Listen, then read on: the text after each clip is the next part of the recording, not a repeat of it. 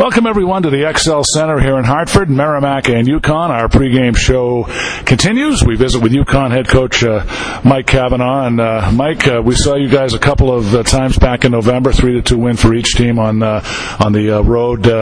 What changes have you seen since then, and how do you evaluate your team as we come into this game? Yeah, John, it feels like a long time ago that we played. I'm sure both teams are different. You know, it just happens as a maturity of the players as the season goes on, and guys get used to different roles on the team. So I'm sure tonight's game is going to be probably much different than what we saw back in early November, October, whenever we played. Last time out, Mike, you played Northeastern, a 5-2 win here for the Huskies. They got off to a 3-0 lead. You guys battled, but ultimately Northeastern was able to hang on for the win. What were your takeaways from that one? I just thought they were the better team, to start the game. As you said, they jumped us pretty early, and we got back into the game a little bit, but it was just a little too late. They were very good. They were opportunistic. Their special teams are excellent, and we just didn't play well. It was one of those games, so we're hoping to bounce back tonight. Johnny Evans is a guy that has been producing for you. He was out of the lineup for a while. He came back, had the hat trick against Vermont, also had a goal recently against Northeastern. So he seems to be stepping up his game, at least from outside observers. Yeah, he's a good player. He's a really good player. He was out for a little while with a broken finger, but he's been back. And we certainly need him because he has instant offense at times, and for a team, trying to score goals in college hockey, it's not easy. So being able to have someone like that who can create his own shot at times is very valuable, and we're going to need him to play really well tonight.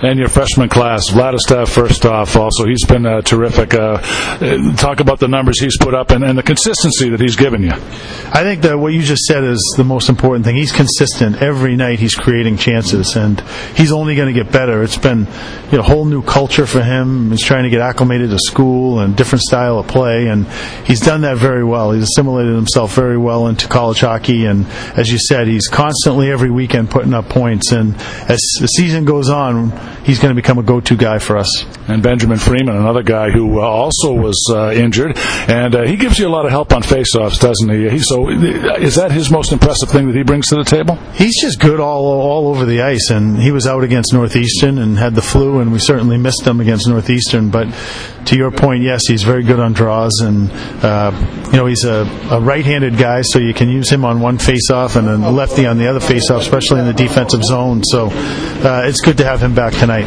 Well, tonight, Mike, it's the rubber game of the match between Yukon and Merrimack, two close games. It seems like every time these two teams get together, it's either a tie or a one-goal game. What do you look for from Merrimack tonight? What do they do best, and how do you take that away?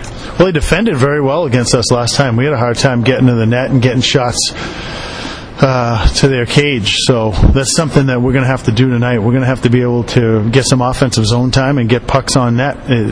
We did not do that, especially the last time we played here.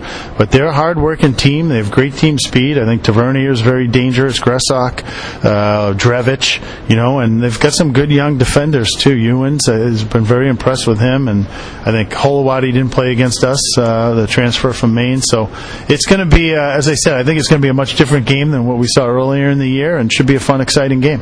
Well, Mike, we talked about this the last time we were down here. Coming up for you guys, the Connecticut Ice Festival. You're going to take on Quinnipiac. Really kind of Connecticut's version of the Beanpot, isn't it? And you guys are going to be a part of that for the first time, and really a great thing for the Nutmeg State and hockey in Connecticut in general, isn't it? It is. It's fantastic. I think it will galvanize all the hockey fans in the state for a weekend, which is hopefully going to continue year after year. I think the state would really benefit from having that weekend become, as you said, much similar to the Beanpot. But right now we're focused on Hockey East play, but in a few weeks that'll be fun.